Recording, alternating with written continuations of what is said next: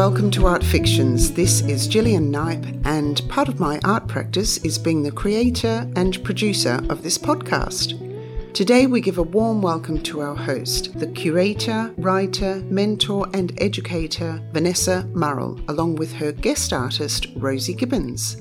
Together they'll be talking about nothingness, cannibalism, scanning, ritual, cuteness, pouting, meatarianism, absurdity, shit and vomit, as well as ribcage tables, mocking Freud, recycling flesh, consuming oneself, moral fluidity, aspirational commodities, body horror, anatomical Venuses, muscle suits, pointless products, human hair jumpers and the grotesque, plus an alien point of view, dried stomach, lampshades, the visceral versus the presentable body, humans resembling cockroaches, eating SpongeBob figurines, and it will all be kind of dark and kind of beautiful. Just before we hear from Rosie and Vanessa, here's a quick reminder that if you rate us and comment, it really does help other people find our podcast. So, welcome to Art Fictions, Rosie. Thank you for having me. It's honestly a pleasure. Today we're going to be discussing Japanese author Sayaka Murata's debut short story collection, Life Ceremony. It was published by Granta Books in 2022 and has been translated from Japanese to English. So it's a short collection of 12 stories where Murata explores societal pressures and expectations, capturing the rituals that shape our lives. And these rituals go from weddings to funerals, everything in between. The stories delve into the themes of love, grief, conformity, identity, tradition, and the challenges of fitting into modern society. They offer a reflection on our own lives and experiences. So Murata has also written the acclaimed novels like Earthlings and Convenience Store Woman, which I know you've read. And her texts often delve into the lives of marginalized individuals and provide commentary on the Japanese society and human behavior. So there's quite a lot to unpack here today. My first question is to know what drew you to Life Ceremony and made it a must-read for you?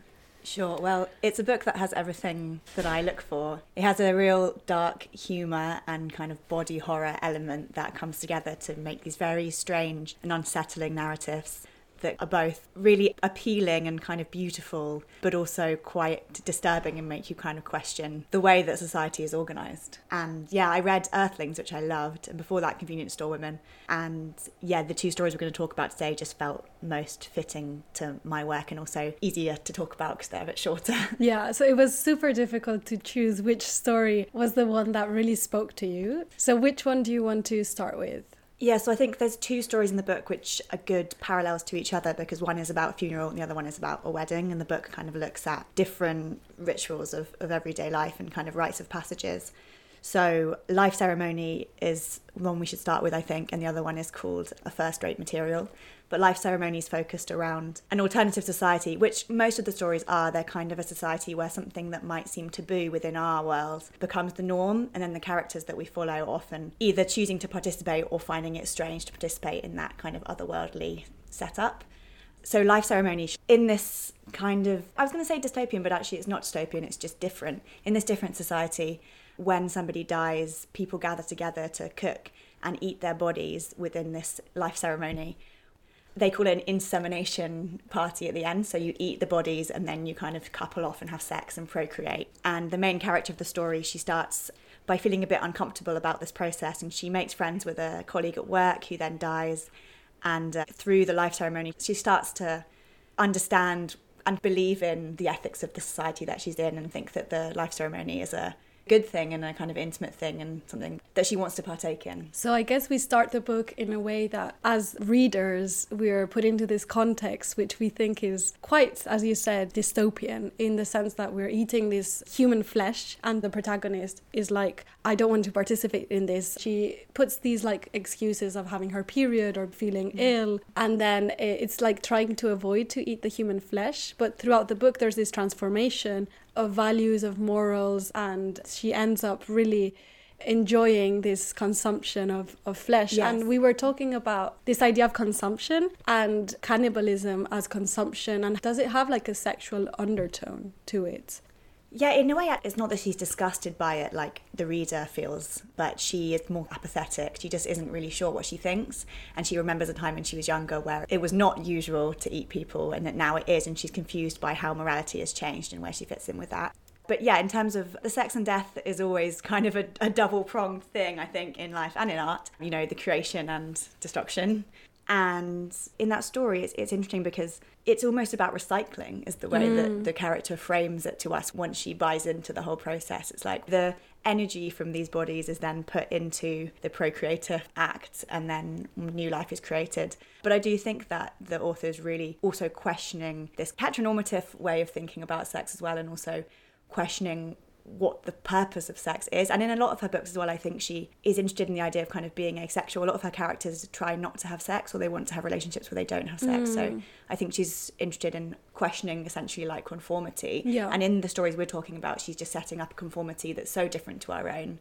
Yeah, I guess something to mention is that the reason they are eating this human flesh, all of the organs, all of the meat, is because there is a possibility of human extinction in this society. Yeah. And there's this idea that by eating the meat, it's like a ritual, which is in some ways healing, a closure with this death. And to some ways, it kind of motivates people to couple and then procreate. Yes, so, and not in a romantic way, in a purely kind of utilitarian so there's way. This kind of dilemma, like sex, is it pleasurable, is it not pleasurable, is it just purely to procreate? Then there's other dilemmas that come in the book, like these children's centers that appear. I don't know if you want to like talk a bit about these dilemmas and the relation with the abject. Sure. So the children's centres, it's very much like in Brave New World, where you can kind of send off your baby that you've had during the life ceremony, usually with a stranger, to then be brought up by the state. In the story, some people are pro that, some people are against that. And again, the author's really thinking about morals, where morals come from and how they're constructed, and also how kind of interchangeable they are. So maybe I'll read a quote, because the quote in that story that I love, it's so short, but I think it sums up the point, which is, "Normal is a type of madness, isn't it? I think it's just the only madness society allows is called normal." I think you were telling me about an interview with her where she talks about aliens coming to Earth and kind of looking down and seeing human interaction and kind of the way that we live our lives, and it being arbitrary and absurd. And I think that's something I'm interested in general. We use clothes, we have furniture, we have these buildings.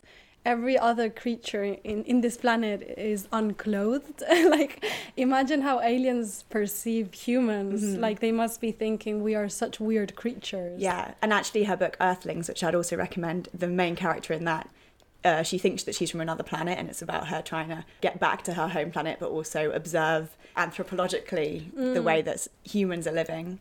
But that link to animals, I think, is also really interesting, because the two stories we're going to talk about, they both kind of are constantly thinking about the difference between how non-human animals and humans interact, and also the differences and similarities between them. So shall I read that long quote? Yeah. I'll try and do it in my radio voice. Guests at a life ceremony would eat the deceased's body and also seek an insemination partner among the guests. As soon as a man and woman coupled off, they would leave the ceremony and go outside for insemination. Based on the idea of birthing life from death, this ceremony was the perfect fit for the mentality of the masses and their unconscious obsession with breeding. Recently, I'd been getting the feeling that humans had begun to resemble cockroaches in their habits. Cockroaches would apparently all gather together to eat the deceased one of their number, and I'd also heard that cockroaches about to die would lay a number of eggs. Tribes that gathered to mourn and eat the deceased had existed since antiquity, though, so it wasn't as though the custom now had only just sprung up among humans. It's really beautiful. I mean, it just shows the legacy of these rituals. But I actually Googled it, and cockroaches don't do these rituals. Really?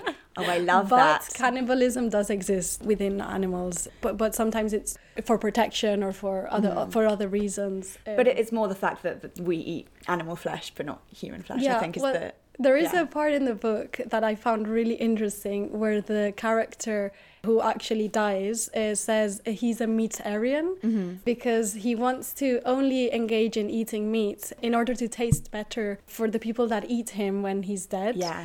Which I thought was such a conflicting concept in today's times where, you know, people are more and more vegetarians or vegans. Yeah, and it kind of makes you question what you think, because the things that seem very uncomfortable to us, like cannibalism, is argued in a way that seems almost strangely reasonable. But maybe we should circle back around, because you did ask me about the abject. And I think this link to the grotesque and the bodily is like a thread throughout the stories that I find very attractive.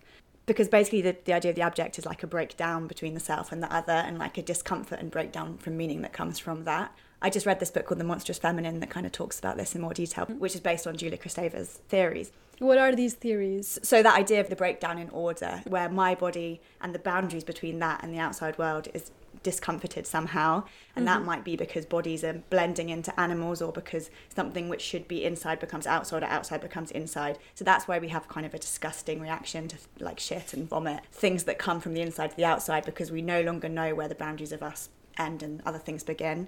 So obviously cannibalism is a perfect example of that, because somebody else's body is kind of becoming part of my body, and that's very confusing in relationship to identity and also the natural order of things, you know.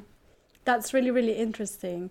And there's another part that is present very, very strongly in this book. And it's this idea of accepting where we are in this moment, because many of the characters, they want to go back to a previous time when this was not normality, or they think about the future, what would become of human existence. In this case, like without family structures, with just binary people mating. And there's this whole focus, like this carpe diem motto of just live the present, accept the norm, participate in these rituals.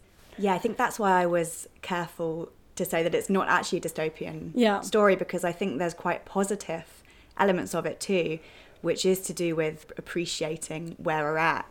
And I think it links really well to the idea of the absurd. And I always think absurdity is not something nihilistic, pessimistic. The idea is like, basically life is meaningless and therefore it is meaningful. Like we have free will and we choose to go on struggling even though we can't really understand why we're here, and especially in relationship to atheism as well. Like a lot of absurd theory is the idea that, you know, we are alone and therefore making meaning within a meaningless world gives us purpose, and is actually quite a beautiful thing. So we didn't actually explain, because at the end of the story she has the life ceremony of her friend, so she eats him, and then she goes out for a walk. She goes to this beautiful beach, she meets this man, she offers him some of the food, they eat it together, and he says, I'm gay, so we can't do the insemination ceremony. He then gifts her some semen and she walks into the sea and inseminates herself with it.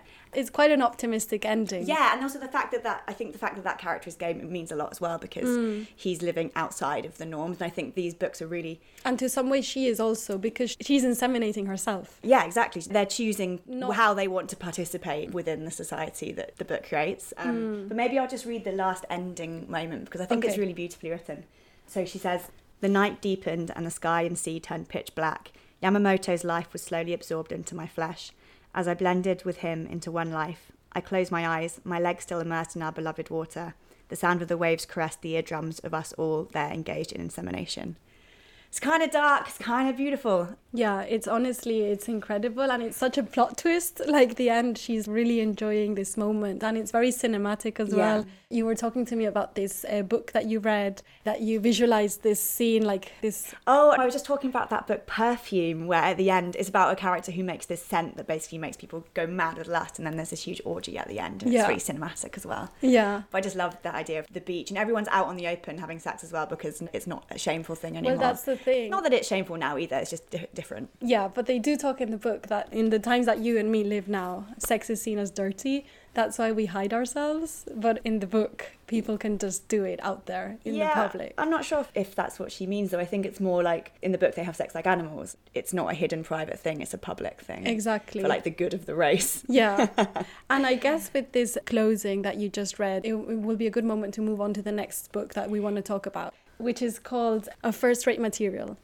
So do you want to give us a bit of an overview of what this story is about? Sure, yeah, it's the first story in the book. So it starts with a character who goes for dinner with her friends, and she's wearing a jumper that's knitted from human hair, and it slowly becomes clear that this is a world where human remains are reused after death, either as clothing or as furniture or as jewellery. And the main character is getting married, and her fiancé is strangely averse to this process of reusing bodies. We take the position of the protagonist who loves it. And then throughout the story, she's trying to convince him more and more that this process is good, and she's gifted a veil on her wedding night made from the skin of her father-in-law. And her partner, who then sees the veil, sort of strangely has a cathartic moment where seeing his father's dead skin over the face of his wife makes him feel like he fits more into the society. There are so many topics to discuss here. I mean, there's this idea of the fact that wearing the skin of the human, does that bring us closer to that person?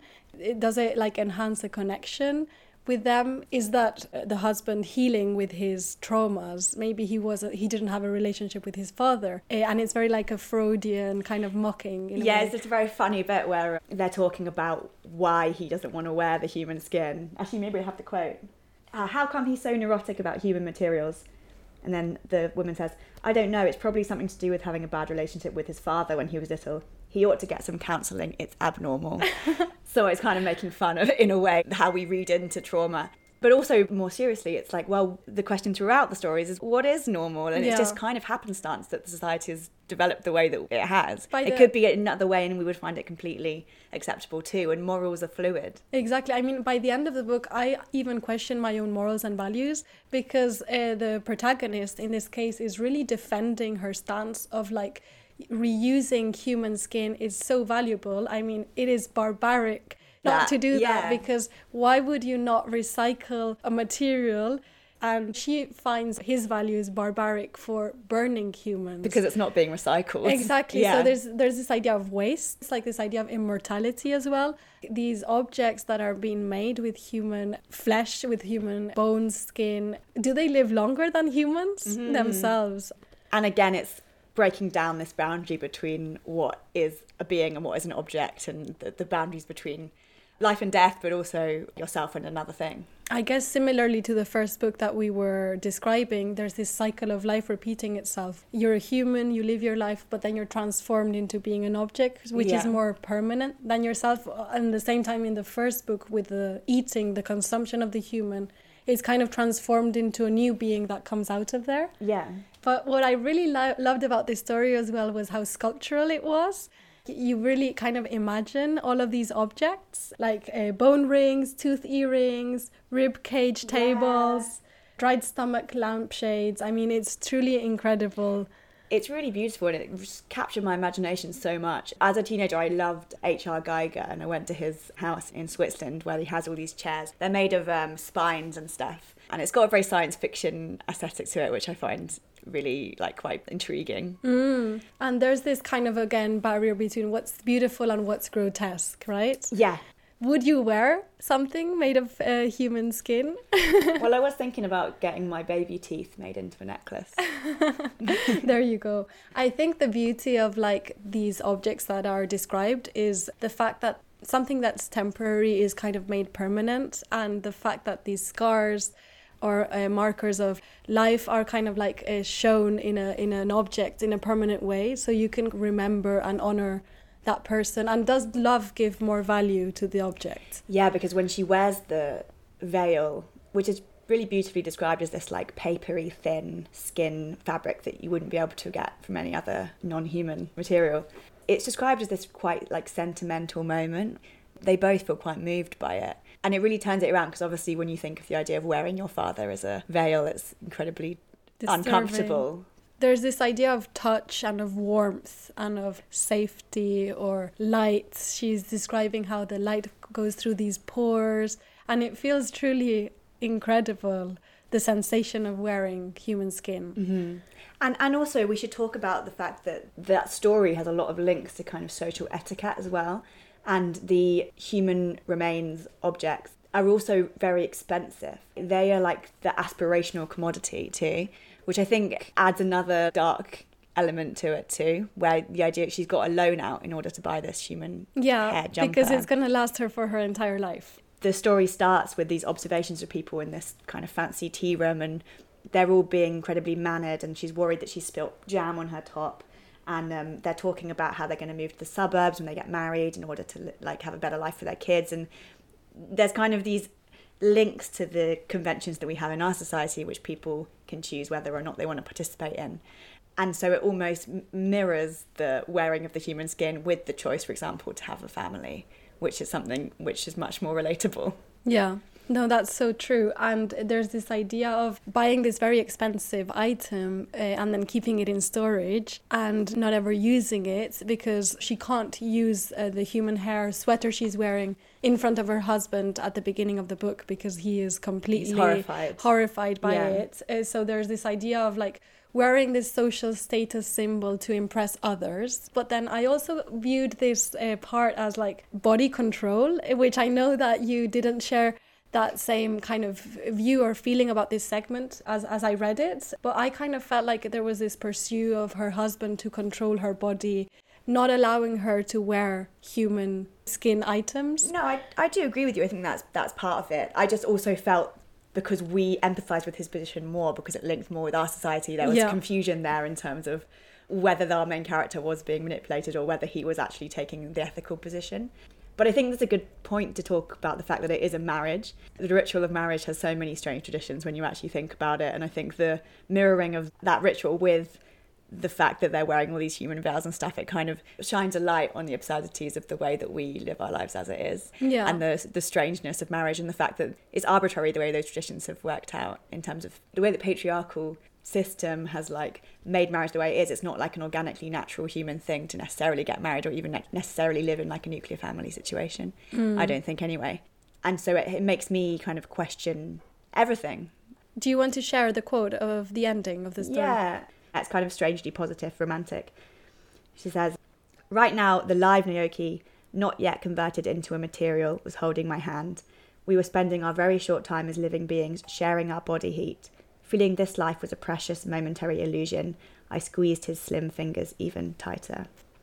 And so lovely. That's so lovely. And I think it's one of the only moments where there is actual real connection between this couple, and it was through the sharing of wearing the father's skin. Yeah, because I think actually a lot of the characters are alienated throughout the book. A lot of the stories are about trying to find connection or trying to actually live inside your body and feel present and failing at that. So when the small moments come where there is a proper feeling of love, it's rare but also makes it more powerful, I think. Yeah, I know that both of us felt that the short story Pucci was very striking, and I wonder what does that story question as readers. Yeah, it's kind of the most fucked up one, I think. It's the one that made me feel the most ethically confused about who had the power and what the message was.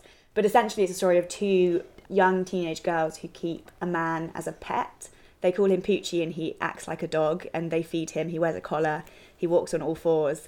I think it's just very uncomfortable because you're assuming some kind of fetish relationship, or at least I was, and you're trying to work out like who's getting what out of that dynamic.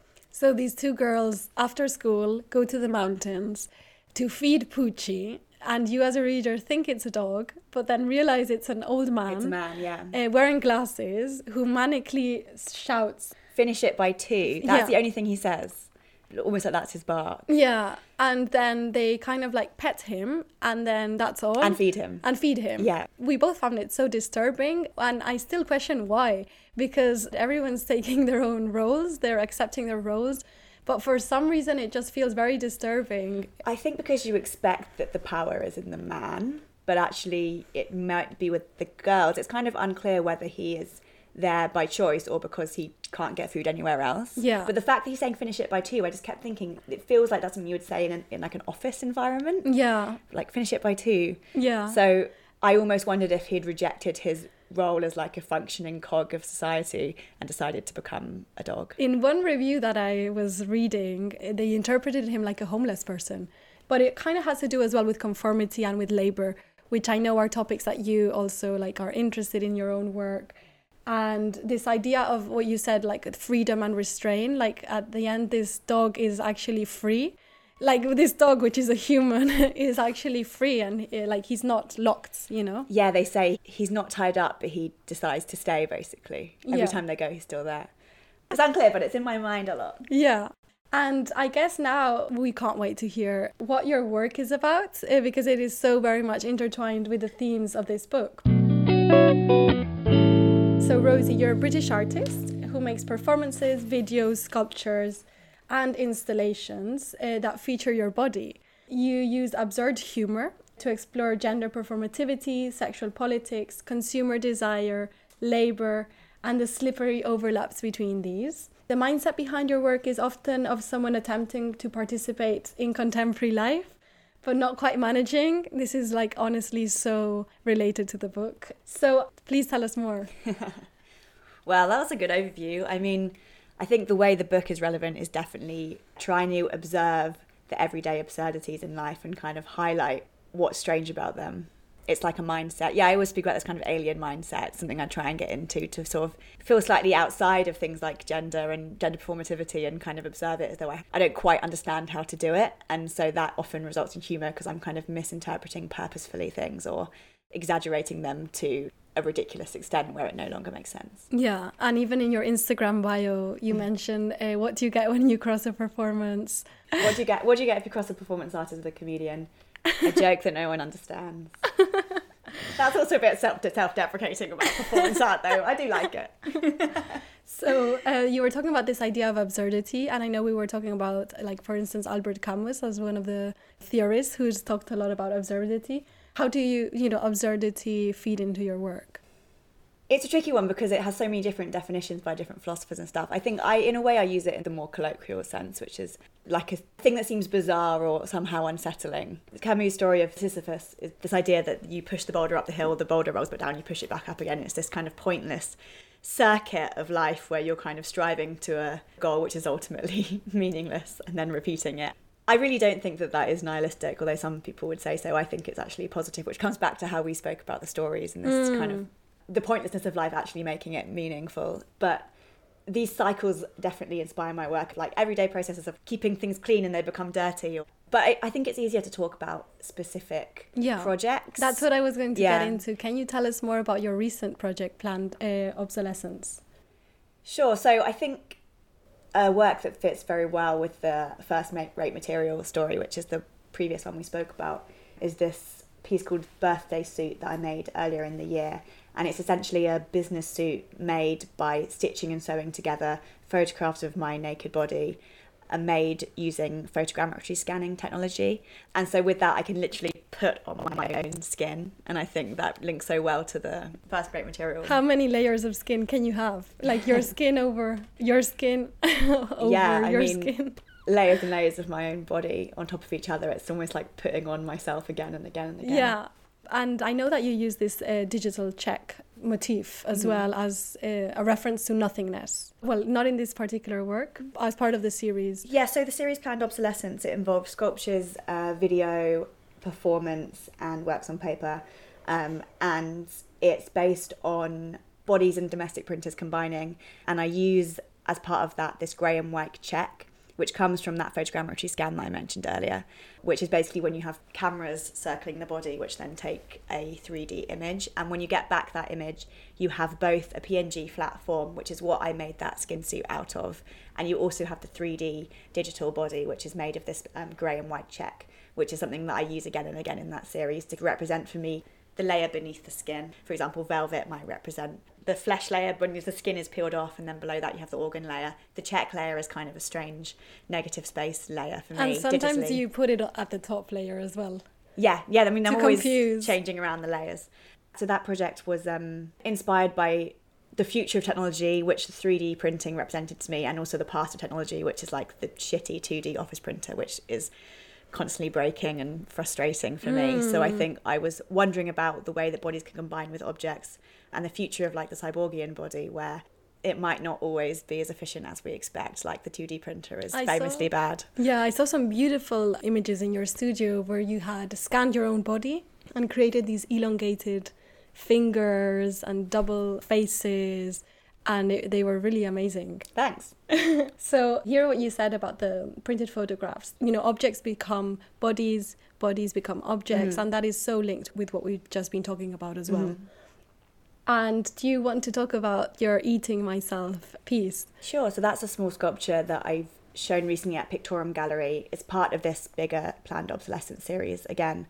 And because that project was inspired by different types of scanning, I started thinking about body scanning. So there's this thing, the Human Project I think it's called, where they sliced up bodies and then scanned each of the slices so you can kind of see how all the organs are arranged in a 2D way. And I wanted to combine that type of scanning with the 3D photogrammetry scan. So it's a small sculpture made of fabric, which sort of looks like a fabric version of one of these chopped bodies. But within the stomach, there is a 3D print of a tiny version of myself. And so I was thinking that it was almost though I had eaten a version of myself. I was consuming myself. And it was inspired also partly by these scans of people who've eaten strange objects. So there was one where somebody had eaten like these little SpongeBob figurines.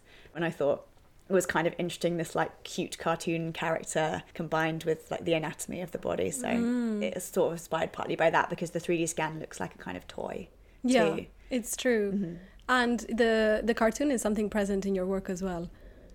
I think aesthetically, yeah. Yeah, and this idea of the cuteness, which we will also touch into. Maybe you can tell us more about your Dirty Pillows, which I believe, is it your first series of sculptures? Yeah, it's kind of an ongoing work, but the first sculptures I ever made were called Dirty Pillows, and they were made by photographing certain body parts, printing them onto satin, and then blowing them up and stuffing them very large. So there's a series called Pout, which is made using my lips, and then there's also my bum wearing a bra flipped upside down and then stuffed. So they're all of these kind of stuffed body parts, and when enlarged, these body parts become much more kind of grotesque and strange. And the lips, you can see all of the wrinkles and the disparities in colour. They sort of look a bit like a vagina, but also like they could be an intestine or something. I really like that when you make things big, something which maybe has associations with being sexy, like a pout or like the lips, become kind of uncomfortable. And to me, it references like the visceralness of the body in reality versus like the presentable body, you know, beneath our facade of what we show to people, there's this kind of leaking, bleeding, noisy, uncomfortable body beneath, which is maybe hidden, or it's something to be embarrassed about, but we all share it. And you also speak about this taking the literal too far. It's like the pouch is like this symbol of like this big lips is the most sexy thing in society in today's times, and you're extending that, amplifying that to the point that it's really quite brutal. And it comes back to this idea of trying to look at the world from like an alien point of view. It's like, okay, so if I pout in my photograph, which when I was a teenager, that's what everybody did, that will make me the most alluring. So what would be the extreme version of that would be to make my pout as big as my whole head, or to kind of wear it as a huge body. But obviously that has the reverse effect, because it becomes kind of grotesque or strange or funny. Yeah, so something to mention about this series, they are pillows, but they're not just sculptural pillows, right? You also have formed photographic collages out of them. And in what ways do you use these pillows? Yeah, they kind of keep coming back through the work in different ways, whether sculpturally in combination with found or everyday objects, or through like photographic assemblages or collages. And the title Dirty Pillows, by the way, comes from the film and book Carrie, the Steven King book, because that's what Carrie's mother calls her boobs, as kind of an insult, that she should be ashamed of them, her dirty pillows. But this link to horror, I think, keeps coming back through and again. I'm very inspired by like body horror movies and books, which is why Life Ceremony too feels so relevant. I made a whole series that was based off these anatomical Venuses, but also linking that to horror movies like the Human Centipede, like the Hellraiser franchise, like Alien. And that book I mentioned earlier, The Monstrous Feminine, kind of really reconfigures those and talks about the female characters in horror movies as these feminist metaphors for like the abject body. That's super, super interesting. And maybe it's a good moment to move on to another of your works titled The New Me, which I was very, very honored to have seen in Chicago. And you made this work with data. So how did this video project come about?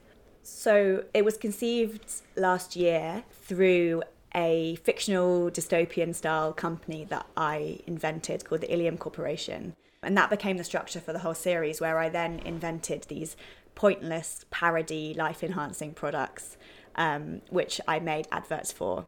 So there's 3 videos. One of them is a cleaning suit, which kind of resembles a muscle man outfit, which you can use to clean your house with. The second one is a parody of a wellness machine in which you pedal with your feet, which helps your hair to stroke your face, giving you the feeling of kind of being like a cat.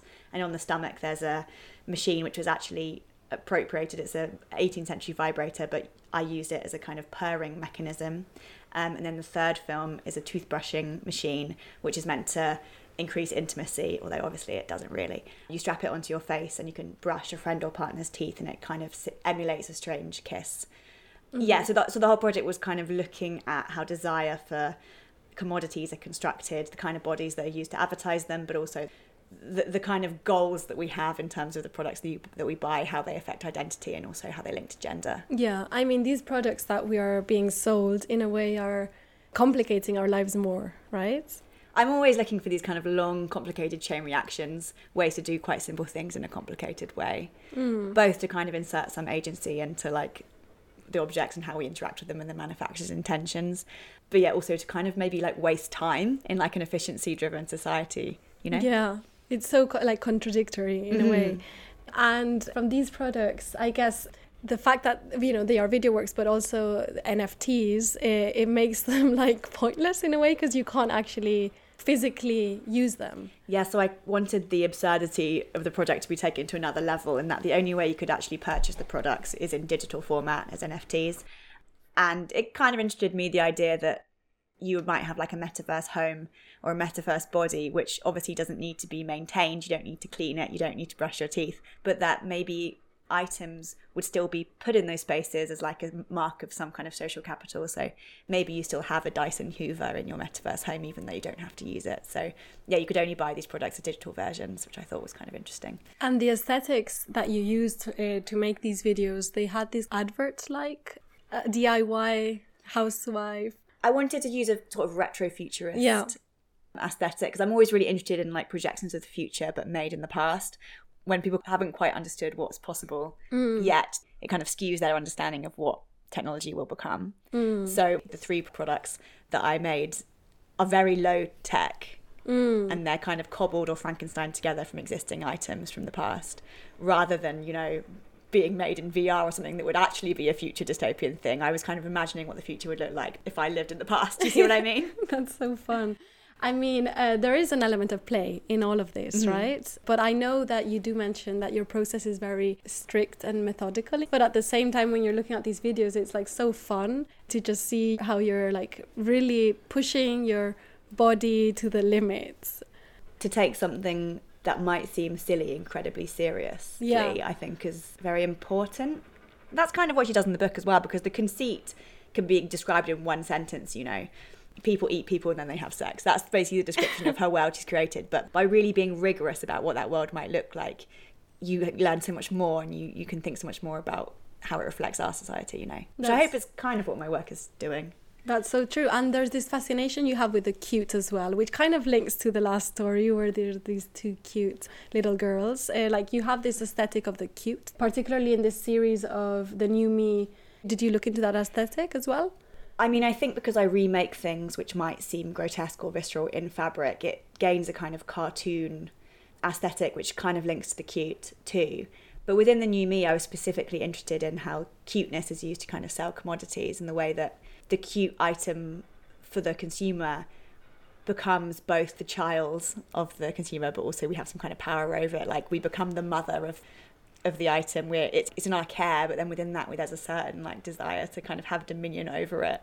Like there's an amazing study where they got people to look at puppies and kittens and they gave them bubble wrap, and the people who were looking at the puppies popped the bubble wrap much more aggressively than people who weren't looking at them or were looking at an adult animal. So there's this kind of strange desire to sort of destroy or squish when you see the cute thing, which I find quite intriguing. Oh my God. And I know I read as well in one of the essays that was written about this work, when you're watching cat content as well, how it soothes your anxiety, which links to your work. One of the 3 products that you have. The wellness machine is meant to make you feel as though you are a cat, maybe. And which actually, you know, I keep linking back to the book, but you know, this link between the human and the animal, you know, is something I've always been slightly interested in too. It's like, which animals do we want to identify with? Like, it's sexy to be a Playboy bunny, but is it sexy to be like a Playboy alligator? How do we relate our humanness to the non-human animals? Yeah, this goes as well to what we create meaning to, like, why is this cat sexy and not the alligator? Yeah, well, there was the world's sexiest cow, I think there was a poll. It was quite sexy though. And I really want to dig into one of your older works, which is called Hen Nights, which is very related to the book because it literally refers to the hen nights. And we, of course, spoke about a story relating to a wedding. Sure, I made that in Mexico. and it responded to like the British hen night tradition. I called it a web, but it was really a kind of mat made up of L signs and then reconfiguring words from hen night sashes. And then I had this costume where I had these extra legs, so I became a kind of spider on my hen night web. And I was thinking, you know, why do we use the hen? Why can it not be a spider's night? And and on the end of all of the shoes on the spider, I had used the little penis straws that you use in a hen night too. But I guess I was just thinking through the kind of absurdity, bizarrity of the hen night ritual and what it really says, like the fact that you wear a learner sign. And Vanessa actually hadn't heard of this before. No. And that's why it was quite interesting in Mexico, because obviously they have very different wedding traditions there. So to have that conversation about how different people prepare for marriage. Because when I saw the large L, I just kept thinking it was loser. Loser, and also like in Spain, I don't know if here, but you have the L when you drive. It means like learner. That's the same, yeah. Yeah. Because I think you're learning how to be married. Yeah, but it's quite interesting how you're also tapping into the rituals we partake in our current society. In a very similar way to the book. Misunderstanding or recontextualizing it to make it stranger or to shine a light on the strangeness that already exists. Yeah. And I guess this comes to like a natural progression where we're dying to know, where can we see your work? Do you have any upcoming shows? So that work I spoke about earlier, the Eating Myself, is part of a bunch of works that are in a show at Pictorum Gallery.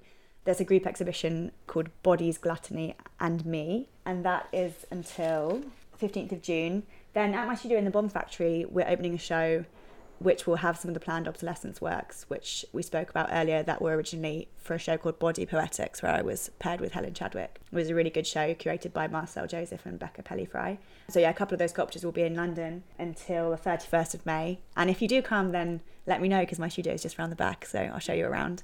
And then very excitingly, I'm going to Taiwan in August to be part of a group show called Are You Working Now?, which is all about labour, curated by Mike Stubbs. And that's at the National Taiwan Museum of Fine Arts. So there's a few things going on.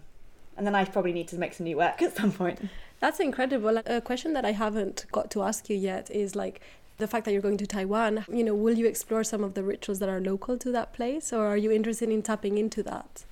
I mean, I think all my work is really about my own experience, and so because of that, it is rooted in British culture, but I'm very intrigued to see what other people do, but I wouldn't want to appropriate those for my own work, you know. I think I have to be rooted in my own identity. I can only really speak about myself and how I experience, like, you know, gender or any of these things. But it's interesting to see how the work translates or doesn't translate, then that makes interesting conversations. I think my more recent work is more universal. That hen night one was just very specific. Yeah, true. I mean, imagine, as you said, the hen night in Mexico, like the lost in translation. You know, I'm just thinking of a question that I forgot to ask you. It kind of relates to your future projects, and I'm wondering if you're planning to do any more pointless machines in the future to extend this, you know, New Me project. Well, I recently found in the library at the Museum of the Home this drawing by a satirical cartoonist from the 16th century, I think, called the Moll Handy, and it's basically a design for a housemaid of the time made using the tools of her trade. So she has like a washboard as her body, she has a thimble as the head, her arms are bellows. So I really want to use that as the inspiration to make a series of sculptures that make human beings out of objects in a kind of cyborgian way. Having some kind of mechanical element as well. I think that's the next stage. Yeah, like a kinetic. Yes. Because at the moment, all of the mechanical elements, you are moving them yourself. Sort of like puppetry, yeah. Yeah. Which I'm not going to move away from totally, but I think it would be interesting for audiences to be able to interact with them too. To make it more participative. Yeah. Okay, that's really interesting because I've seen your performances and you are like the director of... the orchestra. Yeah, I mean, I have to work it out conceptually because a lot of the reasons why the sculptures come alive is to either reject like a passive position or to kind of look back at a possible like objectifying gaze. So I suppose if the viewer is then becoming part of that process, I need to work out what that means for the sculpture's agency. And that links so well with the book because the cover is an eyeball and I'm wearing an eyeball that you made for me today. And I know that you use a lot of eyeballs as a strategy in relation to the gaze. Yeah, I know. The fact that the eyeball's on the cover is like kind of by accident, but it's very like on brand. Yeah. I keep using the eyeballs. I think very simply, it's a way for them to look back and to be my eyes when I'm not there, because often the performances will have a life as an installation afterwards or before. And, well, I can see you have another book here that you've brought with you. So are you reading it, or are you planning to read it? Well, it just arrived this morning, but if you like this kind of thing, it seems great. It's called Walking Practice by Dolki Min. And another book that I recently read called Slug by Megan Milks, which is another short story collection I'd recommend, which is similarly kind of about the visceral body and also about trying to find emotional connection. Amazing. And I know you've read Angela Carter, Gabriel Garcia Marquez. I mean, your list of books was really incredible. Yeah, I think I listed a lot of books that have a magic realist element, and it really appeals to me, like everyday life, but where something is slightly different. I'm really, really looking forward to going through these books. And of course, being the master of like horror aesthetics, which kind of recommendations do you have for any horror movies? Oh, so many. But John and I watched Evil Dead 2 the other day, which is amazing. The stop motion animation of the bodies is just incredible. It's like quite disgusting, but also very funny. And then also a film called Men. It's directed by the same director as Ex Machina. Yeah. So it's called Men, and it's about a woman who goes to a town where all of the men are the same person, and then at the end there's like an incredible birthing scene. It's mad. And I also wanted to mention Raw, which is a French film about cannibalism. So she goes to a veterinary school and she's a vegetarian, and it's kind of slowly the process where she realises she has this family heritage of eating humans. Oh my god, and that is like so directly linked to this. So I just wanted to thank you, Rosie, for your time and for being on Art Fictions. Thank you. Thank you, listeners, and also thanks to today's guest, Rosie Gibbens, along with our lovely host, Vanessa Murrell. When and if you feel so inspired, you're more than welcome to email us artfictionspodcast@gmail.com. Let us know about your creative endeavours, or just say hi. You can also DM our Art Fictions Podcast Instagram. As for credits, Art Fictions was recorded by Andy Amirshah, and an unedited filmed version can be seen on YouTube at Qubit Community Radio and Mixcloud. For this abridged podcast, the music was written and performed by Griffin Knipe, while award-winning animator Joanna Quinn of Beryl Productions created our jolly logo. Happy listening, reading, seeing and making. Till next time.